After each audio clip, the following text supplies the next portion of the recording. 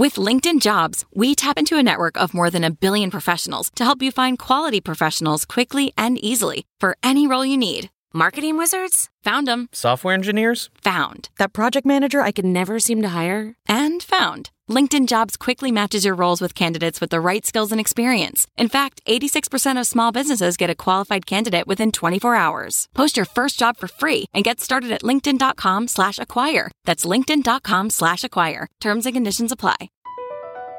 BP added more than $70 billion to the U.S. economy in 2022 by making investments from coast to coast.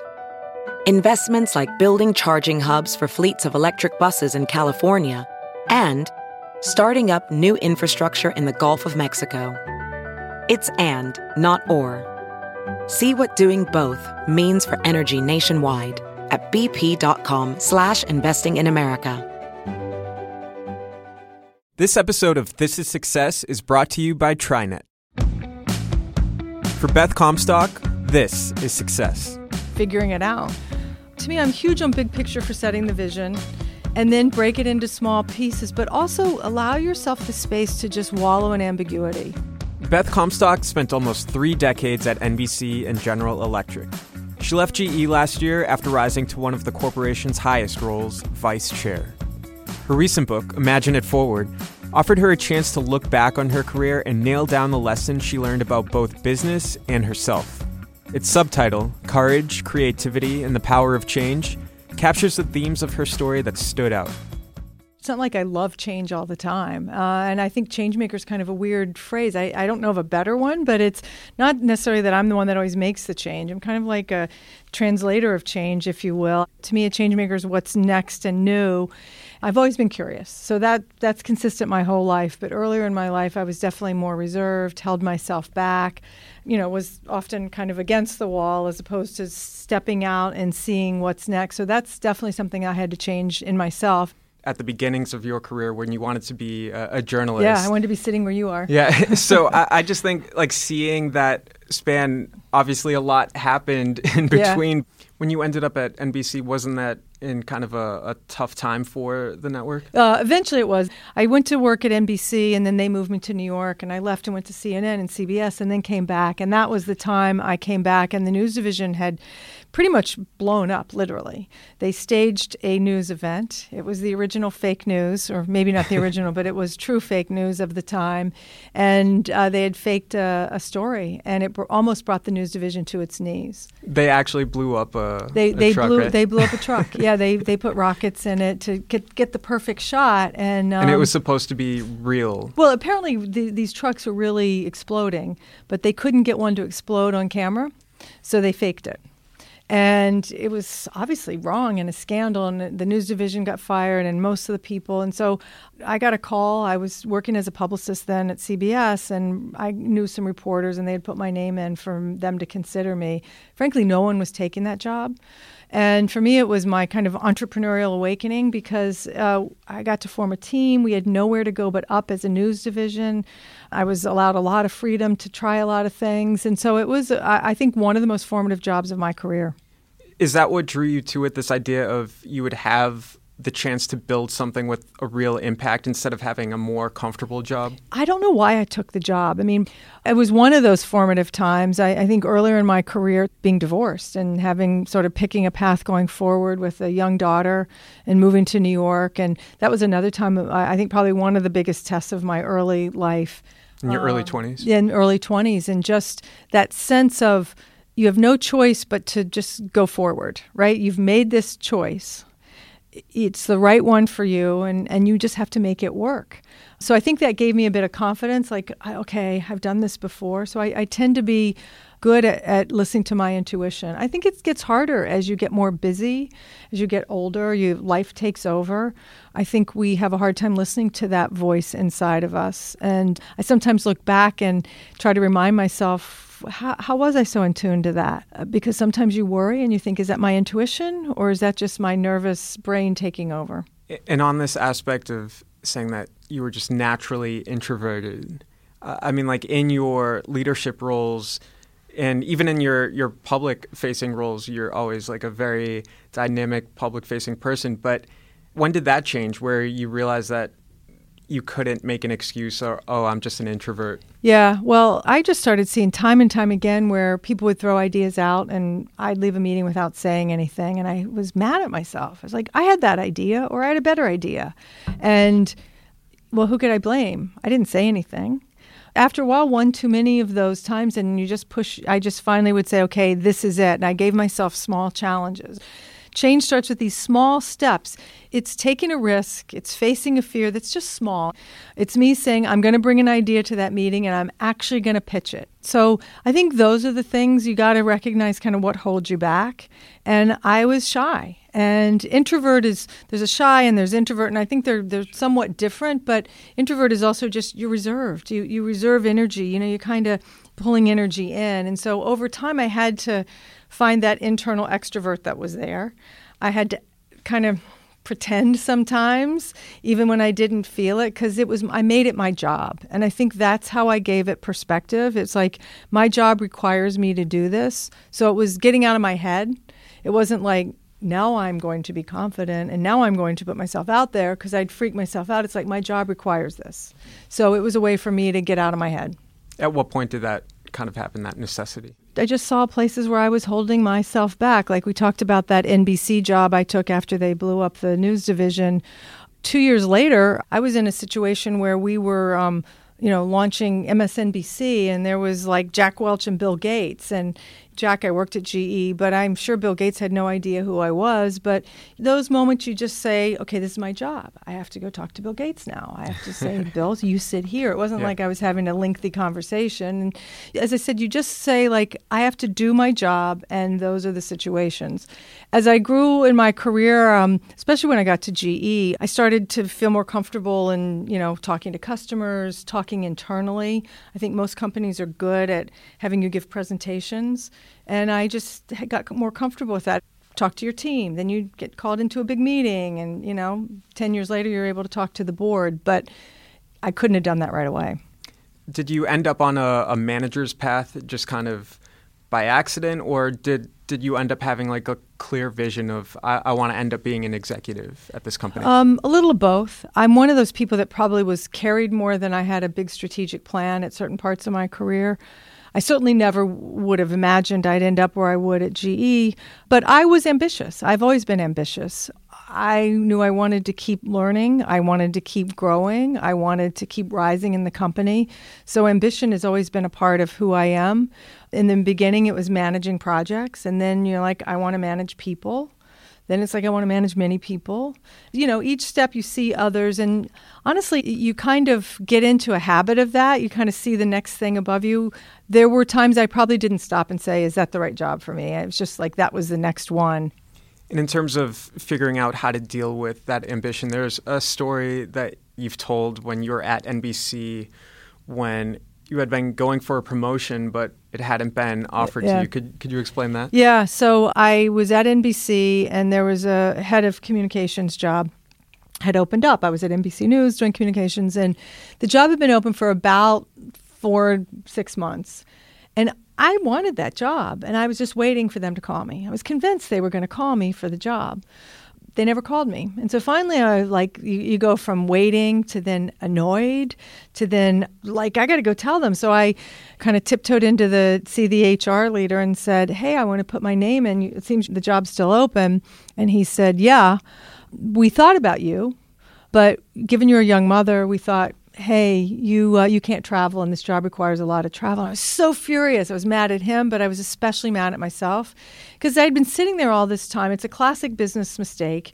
You wait to be approached. I felt was ambitious, but I was afraid to show it maybe. And I figured if they thought I was qualified, they'd call me. And meanwhile, they had already thought about me and discounted me for reasons that weren't true. Yeah. So I was mad at myself, and it was a big lesson, and one I've tried to take through as I grew my management expertise was don't assume that about people. Don't assume. And as a person, if you're looking to your manager, don't assume they know what you want.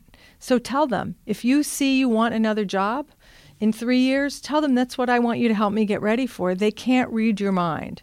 And if you're leading people, don't assume just because once they told you, hey, I can't move, I got a kid in school, or my mother's ill, 3 years from now, that may be very different. So always check in with people, I think, and tell them. So how did he respond when you told him that? Well, I ended up getting the job. Yeah. Perfect, but yeah. Also, he became something of a mentor to me, and I think I became something of a mentor to him. And we forged a good relationship out of, it could have been simmering and, anger on my part, but I had to get over that too.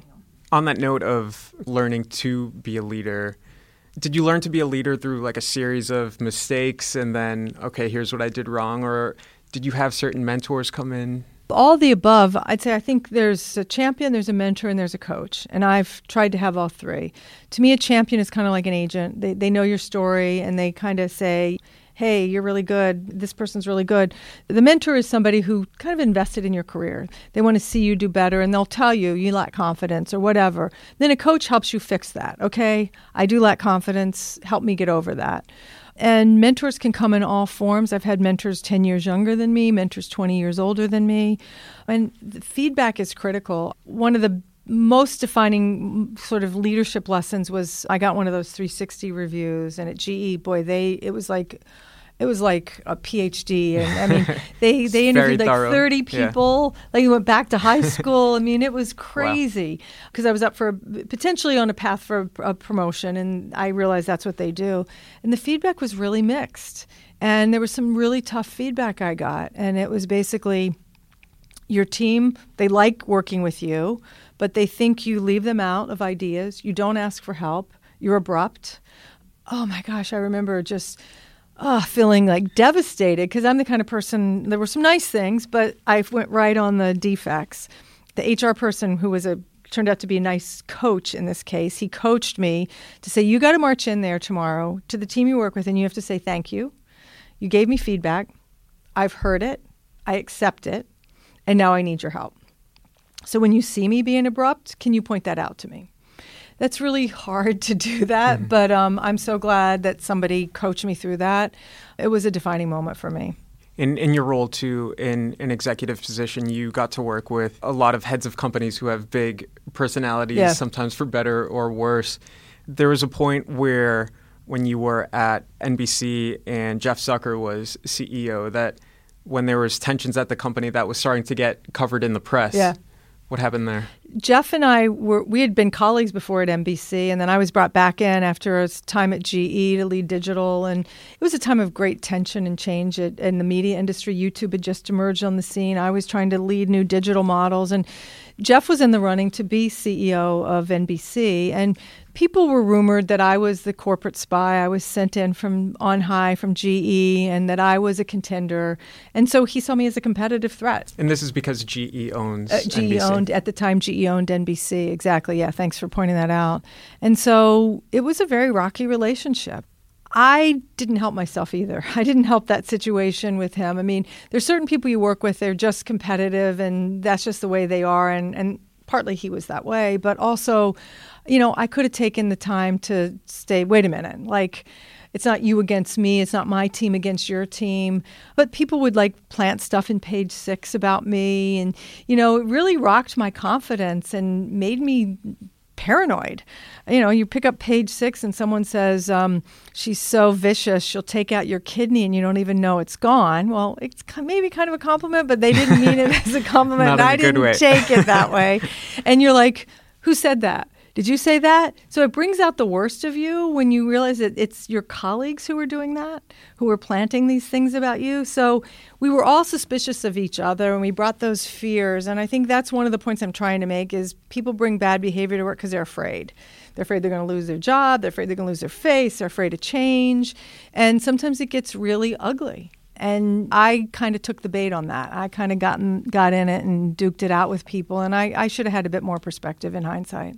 And so when you were at GE, another Jeff Immelt, when he was CEO, that was a good relationship. Yeah, generally it was a good one. So, I mean, when you have colleagues that you're working with and running different projects that have completely different personalities, do you have to adapt your approach to them, or do you make them adapt to you? I think it's a little bit of both. You have to stay true to who you are. I think that takes a lot of learning over a course of a career.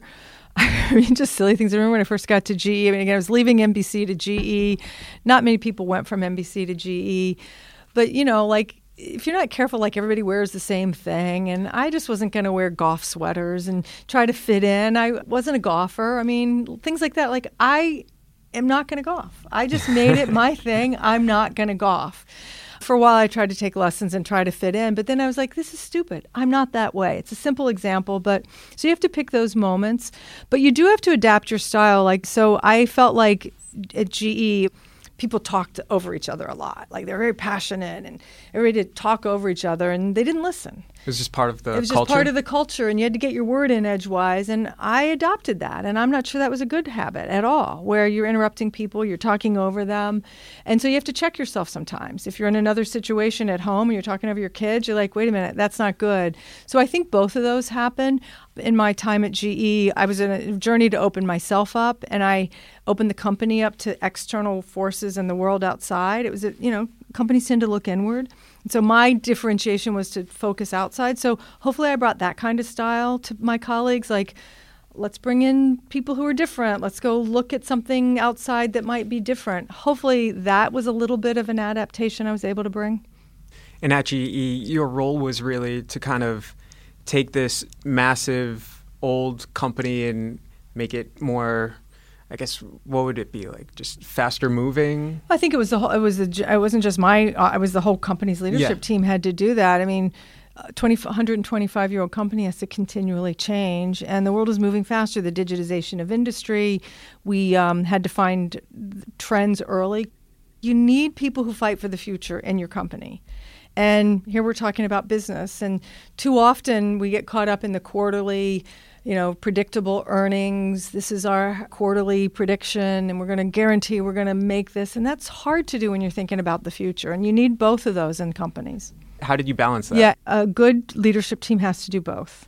And I give Jeff Immelt a lot of credit. GE's had a tough year, and I think Jeff hasn't gotten the credit he deserves for being bold and having to have feet in both places and officiate that long and short term. It's hard.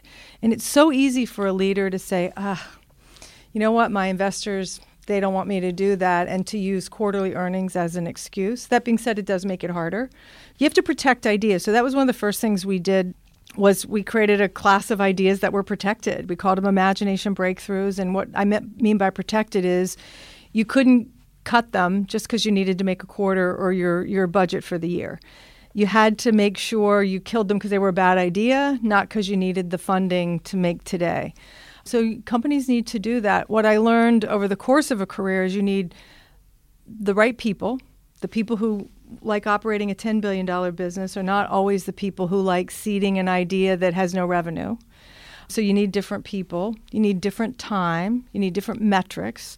You don't know if you're going to be profitable if you don't even have a customer. Why are you asking me if it's profit, what the profit is? I don't know if anyone's going to buy this yet.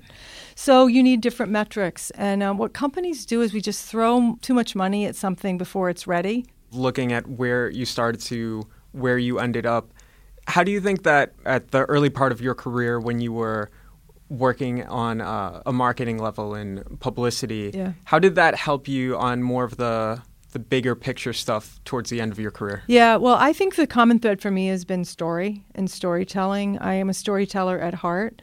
And to me, strategy is a story. I mean, vision starts with the story. And if you're going to, imagine it forward, which is this, to me, about having vision and being a visionary leader, it's a good story. The old JFK, we're going to go to the moon, and everybody gets excited because they see it. They can actually imagine the boot touching the dust.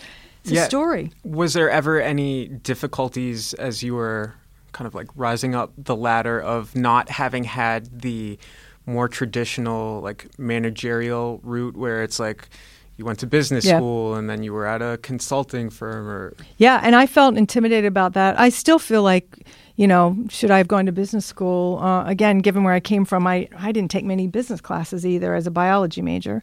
So when I first took over as CMO, I had to hire a lot of CMOs at the business unit and hired MBAs. And I did that specifically because I didn't have that expertise and I couldn't pretend I did. when I first got the CMO role, I took 90 days to literally I got Phil Kotler textbooks, Phil Kotler, the kind of dean of marketing at Kellogg School, and, read the 4 Ps of marketing. And I had to learn those things, and I had to hire and find people who had that expertise and say, teach me. So it's a very vulnerable moment to say, I don't know this. But clearly I was put in the job because they saw something else. They thought I was creative. They thought I would take risks. So I had to also say, I'm here for a reason. Don't try to be a business school person because you didn't go to business school. That almost sounds kind of terrifying to be ready to be the chief marketing officer and you're reading the basics of marketing. And in fact, Ad Age at the time wrote, she's one of the rare chief marketing officers who's had no marketing experience. And they didn't mean it in a good way. Also, GE hadn't had a marketer in 20 years. Jeff Immelt had a good vision. He knew marketing. He wanted it to be about growth and innovation ultimately. But most of the people in the company thought it was the advertising department. I was already doing ads. They didn't know what it could be.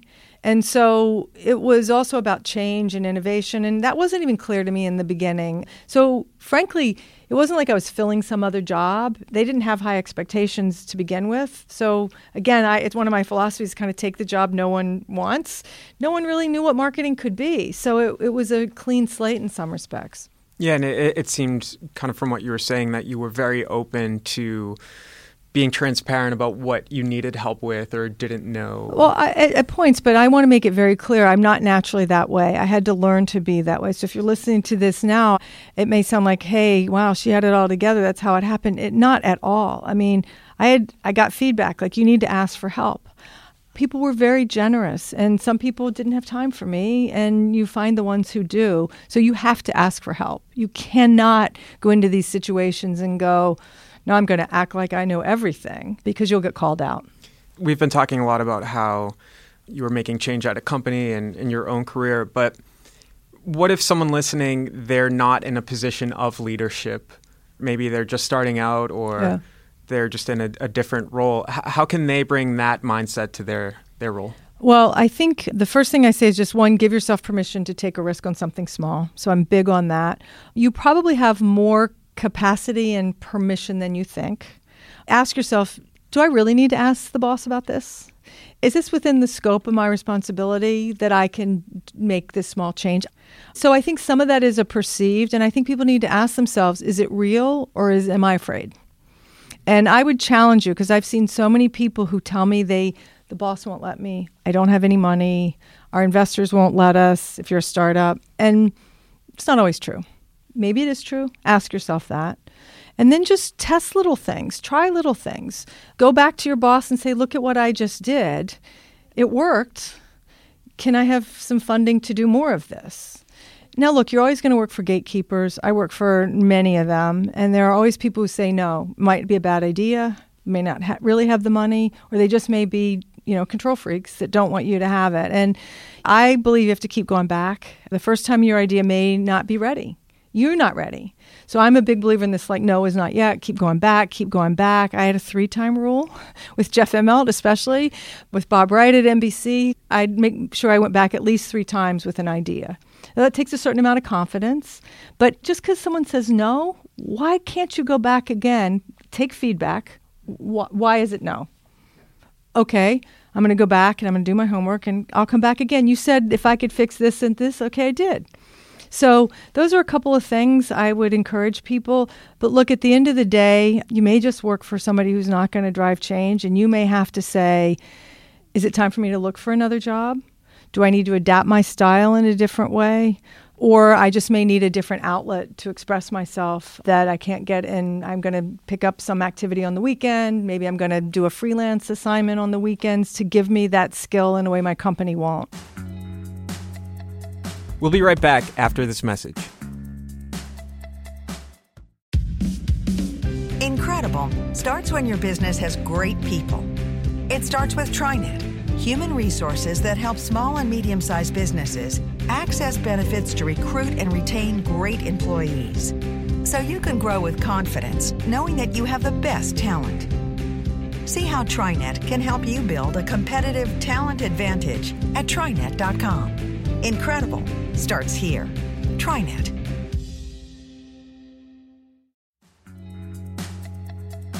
Beth Comstock left GE in 2017 when the new CEO, John Flannery, came in and wanted a new team. That's what happens. I mean, that's part of change. You know, we have this magical thinking you can control your exit. I thought that. I was at GE a long time. I probably stayed too long. That being said, I loved working there. I feel like I contributed a lot and I got developed a lot. So I had a lot of reasons. There were always new challenges. And that's one of the reasons I stayed there as long as I did. I loved that company. What do you mean by that you probably stayed too long? Well, I think, you always have to ask yourself, is it time for another team to take the reins? I kind of came to the end of the road of what I was doing at GE. There wasn't the next necessary obvious thing. I wasn't going to be the CEO of the company. And, I think sometimes we have to be honest with ourselves. Have I done as much as I can? And is it time to go? So I'm not sure I asked that enough. You're on the board of Nike now. And that's a company that has been in the news a lot lately because of changes in its branding and its approach, especially with like the whole Colin Kaepernick ad campaign. How do you see that? Like, what was the discussion around there of how Nike wants to kind of represent itself? Yeah, well, I think Nike's had this amazing tagline and campaign and Just Do It for 30 years. And their strategy has been to reinvigorate Just Do It around mission and the passion around sports and sports for progress and social progress. And so they were telling athletes stories. And they know their consumers really well. They know their consumers think it's important that they're athletes and that a brand stands for something. I think we're in a time of brand courage. And I think anyone who might be listening who's, in a brand kind of role, it means sometimes you have to take uncomfortable positions. It happened to me in GE when we were doing Ecomagination. Not everybody liked that GE was standing out for clean energy. So Ecomagination was our clean energy effort back in the early 2000s. And it was uncomfortable. Some of our customers thought we were getting ahead of them. They didn't like that we were doing that, but we saw that as important for our customers in the future. So that's what brands have to do, and I think Nike showed real brand courage. It means not everybody's going to agree with it.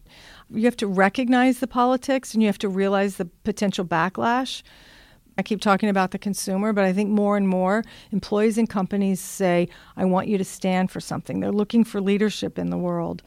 And unfortunately, or thankfully for brands, that's a role they've been asked to play in the world these days. And as we've kind of looked at like the broad span of your career, is there a moment that you could point to where it was maybe the biggest challenge that you faced? I think that time I was at NBC where it was just very personally challenging. It was disruptive change. Everybody was afraid of like YouTube coming and what's going to happen. And people just were not well behaved. I think that was probably the most challenging part of my career that I've had. And look, those early years of my career, I want to reinforce it because I know the people who are listening to this, like, just filled with uncertainty and am I doing the right thing? And yet I had made this path and I got to make it work. And you just do your best you can. And it's not like I had this well-oiled plan. And I want to make sure people know, like, it's filled with uncertainty and challenge. And every day you're like, am I doing the right thing? Yeah, so in some ways that's reassuring if it seems like their grand plan that they had isn't panning out exactly how they thought it. Yeah. You can start over again. I always have this, what's the worst possible thing that could happen? You kind of get yourself ready. What's the best thing that could happen? Challenge yourself a little bit to think of what happened if I lost my job tomorrow? What would happen? I'd be horrified. I'd be sad. I'd figure it out, right? What are some things I want to do? So those are good mental agility tricks, and that's some of what I'm trying to advocate for. And how do you personally define success? It's changed over the years. For me, success is being part of a team that just does stuff that individually we couldn't do on our own and stuff that we just create this momentum. Like, we're going to do our best work ever. To be part of teams that did that, I feel is incredible success. So how are you defining success for yourself now when you're not working with a larger team? Yeah, success is figuring it out. To me, I'm huge on big picture for setting the vision and then break it into small pieces, but also allow yourself the space to just wallow in ambiguity. Just wallow in it. I talked a lot when I was at GE and sort of change and what you were talking, the short term and the long term. Get used to living in the in-between. The old's going away and the new's coming up. And this last year, I've had to just like eat those words. Get used to living in the in-between. The old job went away. Like, I don't have a title anymore. The new, I'm not sure what it is. I've had a book, so that's been good for me to say I'm an author, but I don't know what's next. And you have to get comfortable with that's okay. I'll run into people I know and they'll go like, what's next? What are you going to do? And I'm like, I don't know. Like, come on. You just don't want to tell me, right? Like I have some stealth plan, but I really don't know. And I'm trying to make myself be comfortable with not knowing, taking my own advice. So has the way that your understanding of success changed, is kind of embracing that ambiguity? And I've always said in work I was really good at embracing business ambiguity, but yourself. So yeah, I think that's what I'm saying to people right now. Whether you're 20 or 40 or 60, there are times in your life when you got to kind of let yourself wallow in the ambiguity, get out and kind of discover new things. Put yourself in uncomfortable positions because you're going to find out something about yourself and an opportunity that might not have existed. So that's what I think it's about. Well, thank you so much, Beth. Thank you. Thanks for having me. Thanks for listening to This is Success from Business Insider. Our show is produced by Anna Mazarakis and Sarah Wyman. Dan Bobkoff is our executive producer, and I'm Rich Filoni. Before you go, we're checking in with Beth Comstock one more time to hear something she says her colleagues would be surprised to learn. I like really bawdy jokes. So I think it would not be something people at work would know, but I love jokes and I love like racy jokes. So that's probably one thing they would be surprised to know about me. You wouldn't be tossing around like dirty jokes at work? No, I wouldn't do that. I think especially in today's environment, that's probably a really short-term recipe for not staying in your job very long. Next week on the show, we've got Pinterest co-founder and CEO Ben Silbermann. When he built out his team in the early days, he used some unusual recruitment methods. There was another guy that I met because I put an ad onto Craigslist. He was an amateur magician. He was programming magic tricks into his phone, and he was using Pinterest as well. To hear that episode and more, make sure you subscribe to our show. And while you're at it, give us a rating and leave us a review, letting us know what you think. It really helps us grow our audience. This is Success is a production of Insider Audio.